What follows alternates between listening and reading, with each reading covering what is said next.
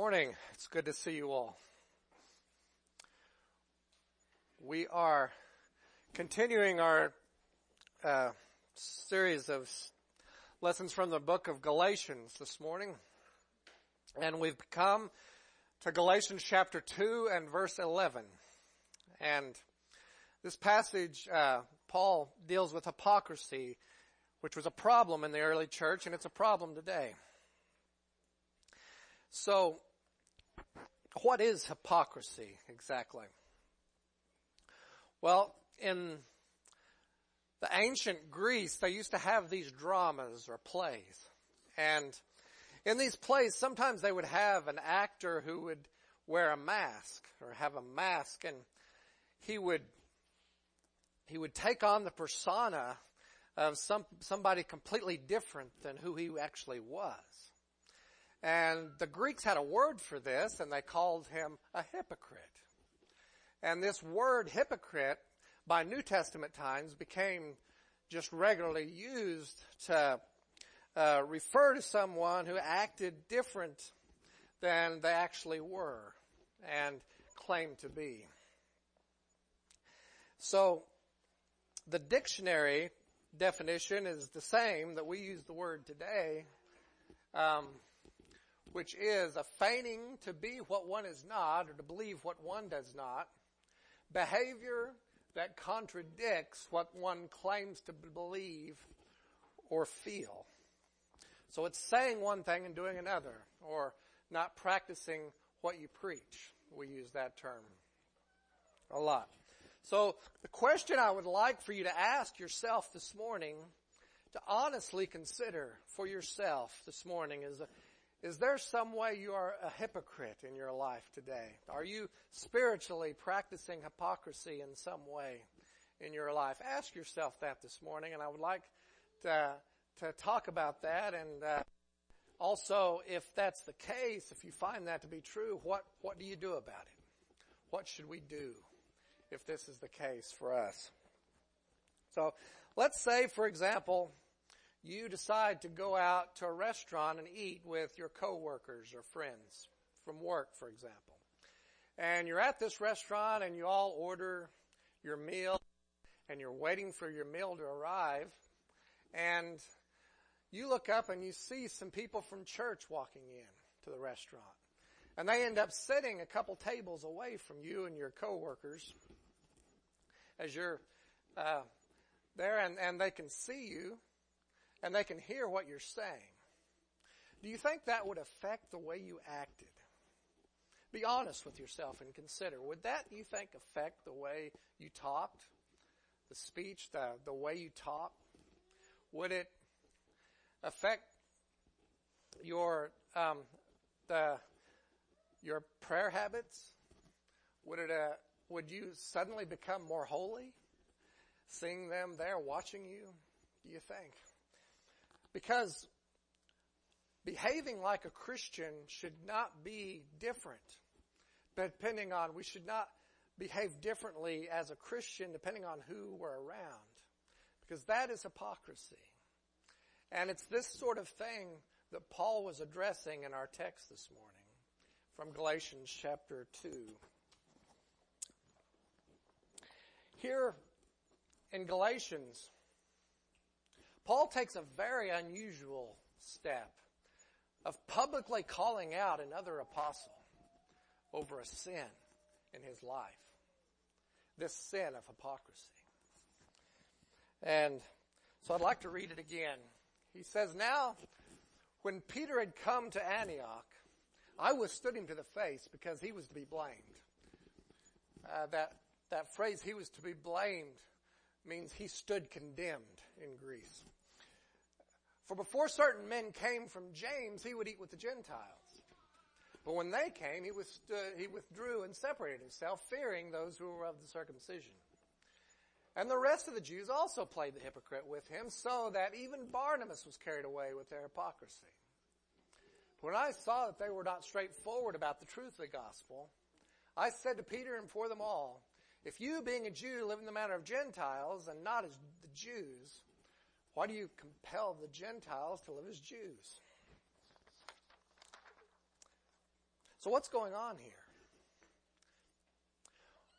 Well, if you read the book of Acts, in Acts chapter 11, Paul and Barnabas traveled to Antioch to meet with the church there in Antioch. And they ended up staying there in Antioch for a whole year.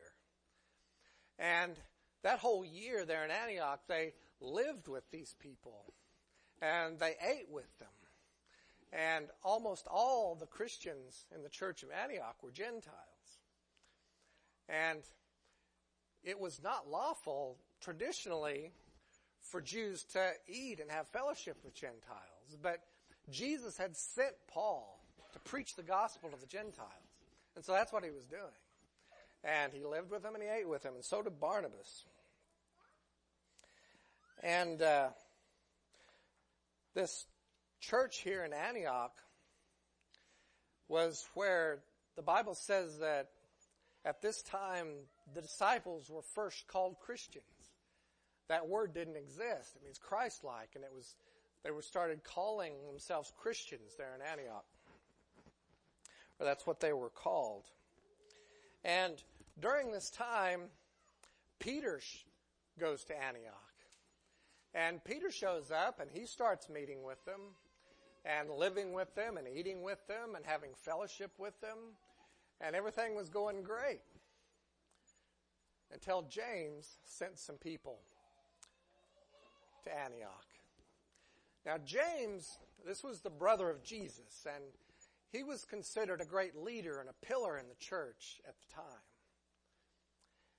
And James wasn't so convinced it was a good idea for the Jews to be having fellowship with the Gentiles.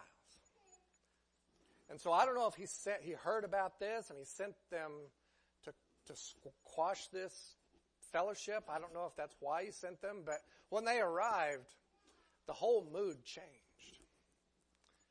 And it wasn't this happy fellowship anymore. And they started pressuring Peter to withdraw from these Gentile Christians. And the pressure became so great that Peter withdrew. And he stopped eating with them.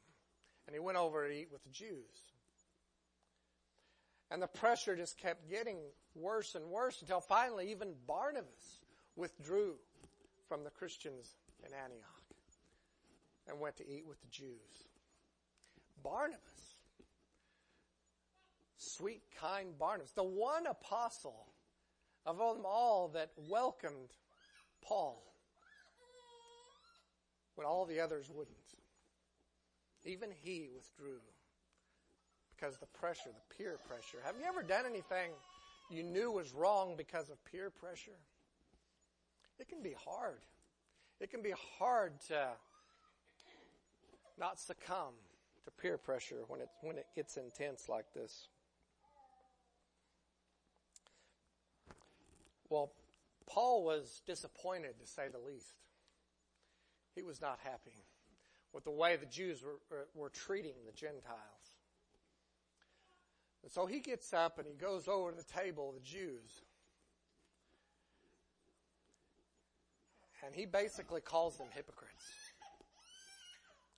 And he tells Peter, if you're going to be living like a Gentile, why are you compelling them to live like Jews? And the thing is, the kicker to all this is that Peter knew better. Peter knew that this was wrong. Because Peter was the one that God went to and told to go and preach the gospel to the Gentiles for the first time. If you remember in Acts chapter 10, Peter was in Joppa at the house of a tanner named Simon, and he got hungry, so he went up on the roof to pray while they fixed dinner down below. And as he prayed, he saw this great sheet come down out of heaven in a vision.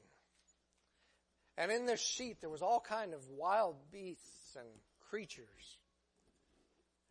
And he also saw in there some of these creatures that they were commanded not to have anything to do with. They're not to eat, like pigs and snakes and stuff. And as he watched this vision, he heard a voice from heaven saying, "Rise, Peter, kill and eat." And Peter said, "No, Lord, for I have never eaten anything common or unclean."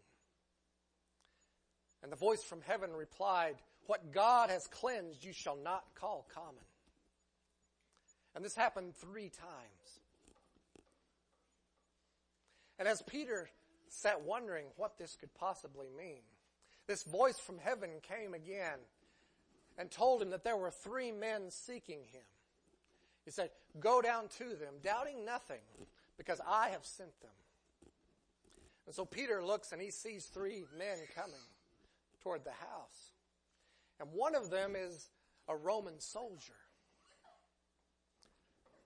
And so Peter goes down and he opens the door and he meets them, and they said, we're seeking. He said, who are you looking for? And he said, "We're looking for a man named Peter." And Peter said, "I am he. What do you want? Why have you come?" And they tell him about a man named Cornelius. They said, "Cornelius, the centurion, was a Roman centurion, a man over many other soldiers. A just man, one who fears God and has good reputation among the nation of the Jews, was divinely instructed by a holy angel to summon you to his house and to hear words from you." And so Peter invites these men in to the house, and they lodge them there. And this was a kind of risky thing for Peter to do because people were watching. People would talk. This was against the Jewish law. And for him to do this. But the next day, Peter returns with them to Cornelius. And he takes some men from Joppa with him, and they go and meet Cornelius.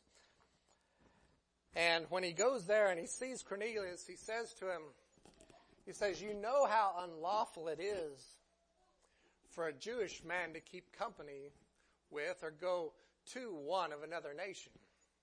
But God has shown me that I should not call any man common or unclean."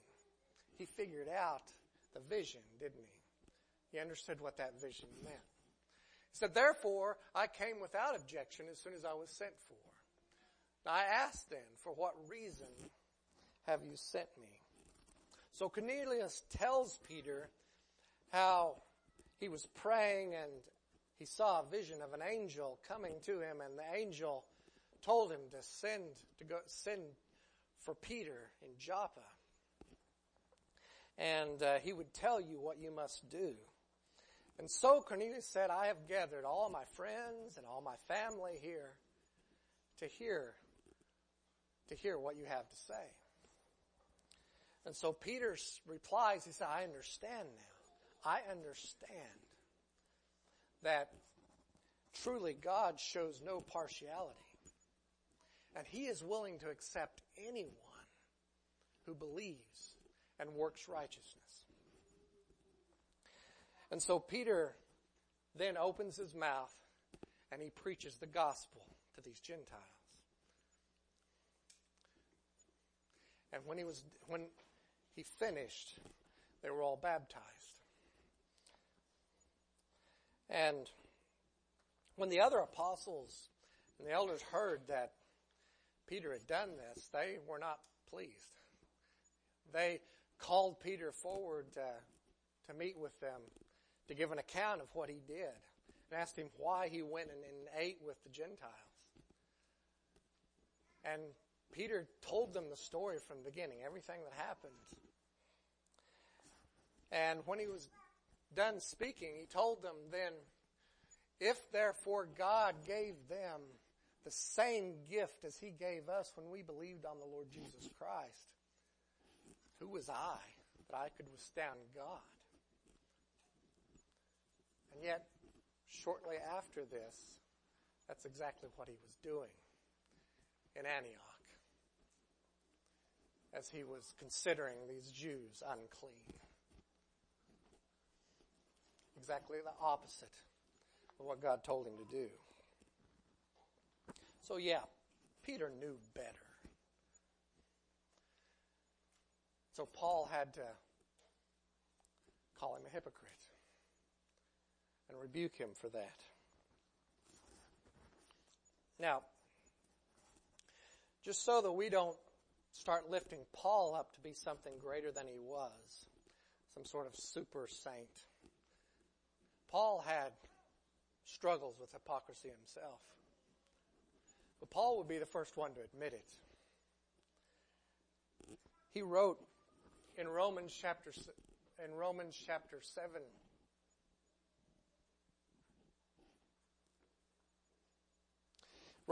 7 and verse 15, he wrote, "For what I am doing I do not understand. For what I will to do, that I do not practice. But what I hate, that I do."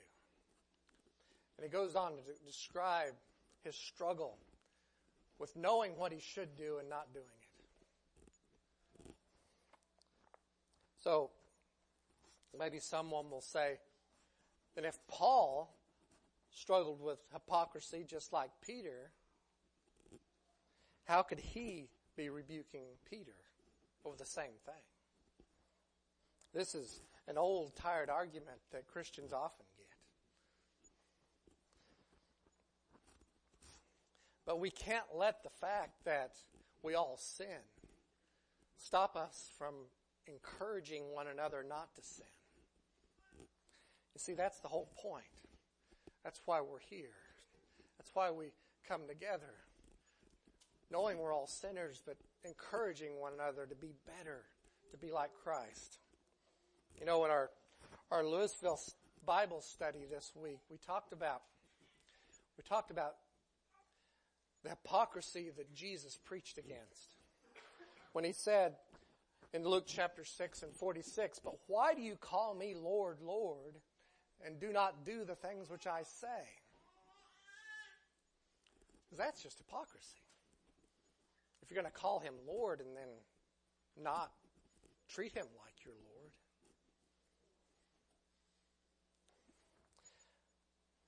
And we talked about how we're commanded to come together as a church and to teach one another from the Word of God and by singing spiritual songs.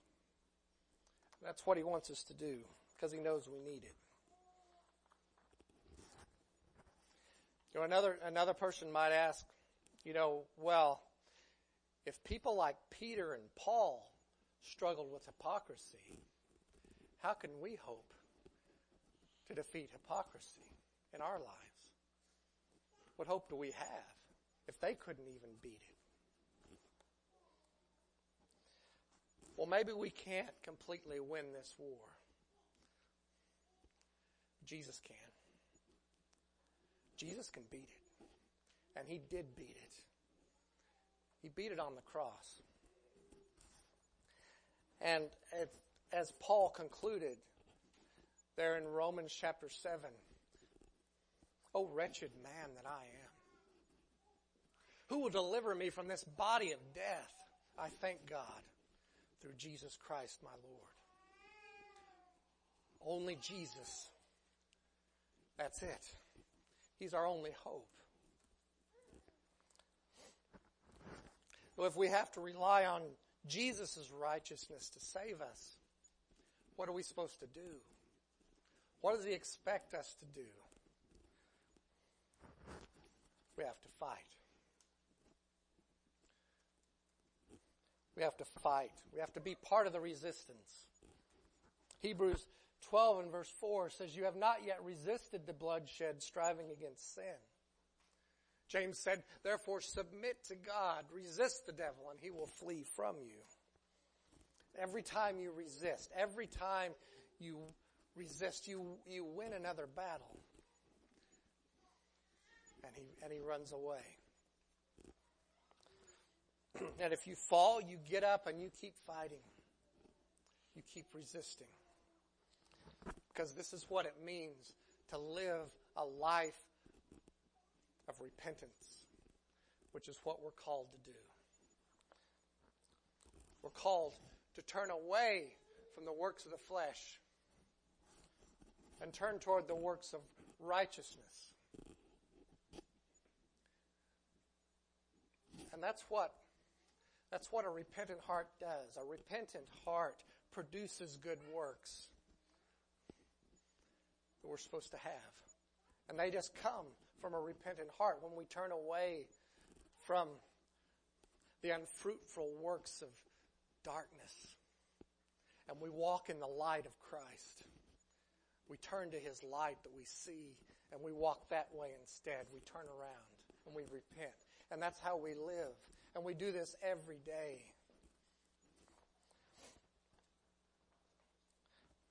And that's what you have to do if you're going to call Him Lord without hypocrisy. If you're going to wear the name Christian without being a hypocrite, that's what you have to do. To turn away from the darkness, the unfruitful works of darkness toward the light of Christ, the works of righteousness. So, back to Galatians chapter 2 and verse 11. Peter was greatly rebuked by Paul for this hypocrisy. What do you think Peter's reaction was to this rebuke? I've always wondered how Peter reacted. I wish I knew. You think maybe he got angry? This was probably pretty humiliating. Maybe he said something like, "Who does this Saul of Tarsus think he is?" You know? I mean, who is he to tell me, the Apostle Peter? I mean, I was walking with Jesus from the beginning. I talked to Him.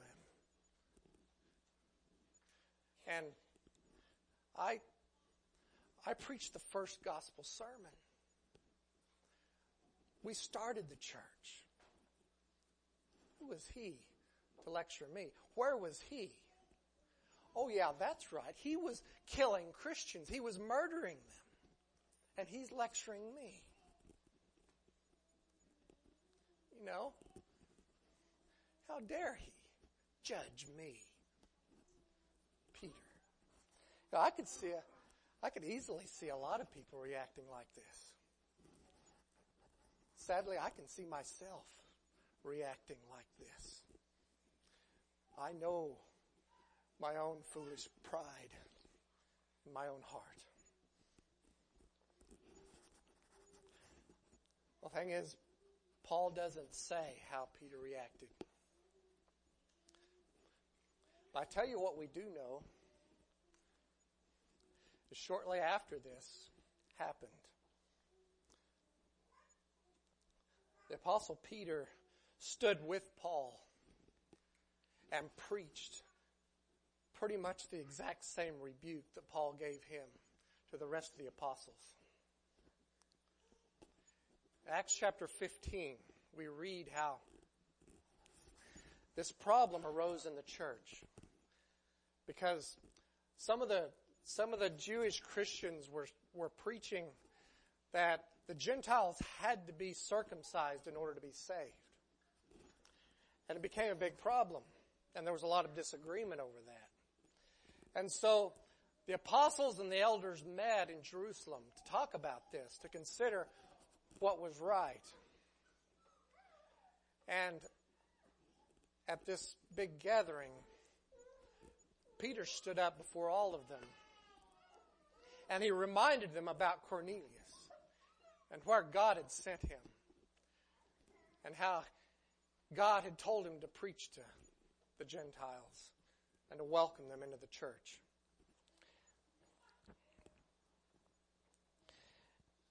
And Peter said at this time, God made absolutely no distinction between Jew and Gentile. And Peter concluded this sermon by saying, now therefore, why do you test God by putting a yoke on the neck of the disciples which neither our fathers nor we were able to bear?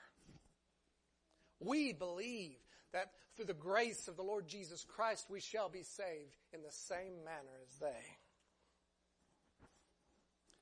And then Peter looked at Paul and he yielded the stage to him. And Paul stood up and he preached it. And he told how all the many miracles that God had done through him to the Gentiles. And at the end of this, James was convinced. All the apostles were convinced. And they decided they were right. And that was the end of it.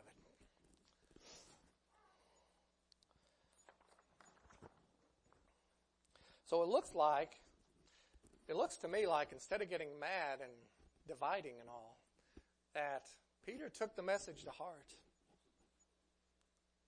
How about you?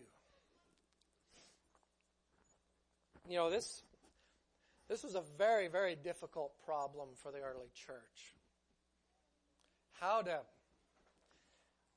to make it so the Jews and the Gentiles, these very, very different cultures, just different backgrounds, people who were enemies, how to get them to come together as one church, as one body of Christ. That was a hard thing, and they struggled with that. And the Lord used the Apostle Paul to facilitate this. He was very instrumental in this process through his preaching and through the letters, the epistles such as the book of Galatians, in making this work. And we need to make sure that we don't show favoritism in the church. You know? Do you consider some people more worthy of your time and attention than others in the church? Do you treat everyone the same? Everyone with the same amount of love and compassion like Jesus did? Don't be a hypocrite like the world and act like the people of the world, but be different. Be different. Or maybe you don't have a problem with favoritism, but maybe there's something in your life that you're seeing. Maybe you're being a hypocrite about spiritually. You know, we're all guilty. Like Matt said, we're all guilty of hypocrisy sometimes. Of not behaving like the Christians we claim to be. And this damages the church, especially when unbelievers see it. And they do see it. They notice. If you've been living hypocrisy somehow in your life, you can change that today. You can change. You can humble yourself before God and ask for His forgiveness, and He'll forgive you. He will forgive you. And you can make a pledge today to change. Make a pledge that you're going to live what you believe. Live what you believe. And the next time you're tempted, you can resist the devil, and he'll run away. And you've won that battle. And you can say, you know what? I'm not going to live like a hypocrite today. And you can do what is right. That's all I have this morning. I hope it's been edifying to you, as it has been to me. We're going to offer an invitation song now, because the people here care about you. We care about one another, and we would love to pray for you and help you if you need spiritual help. Please come forward now and sit on the front pew as we stand and sing.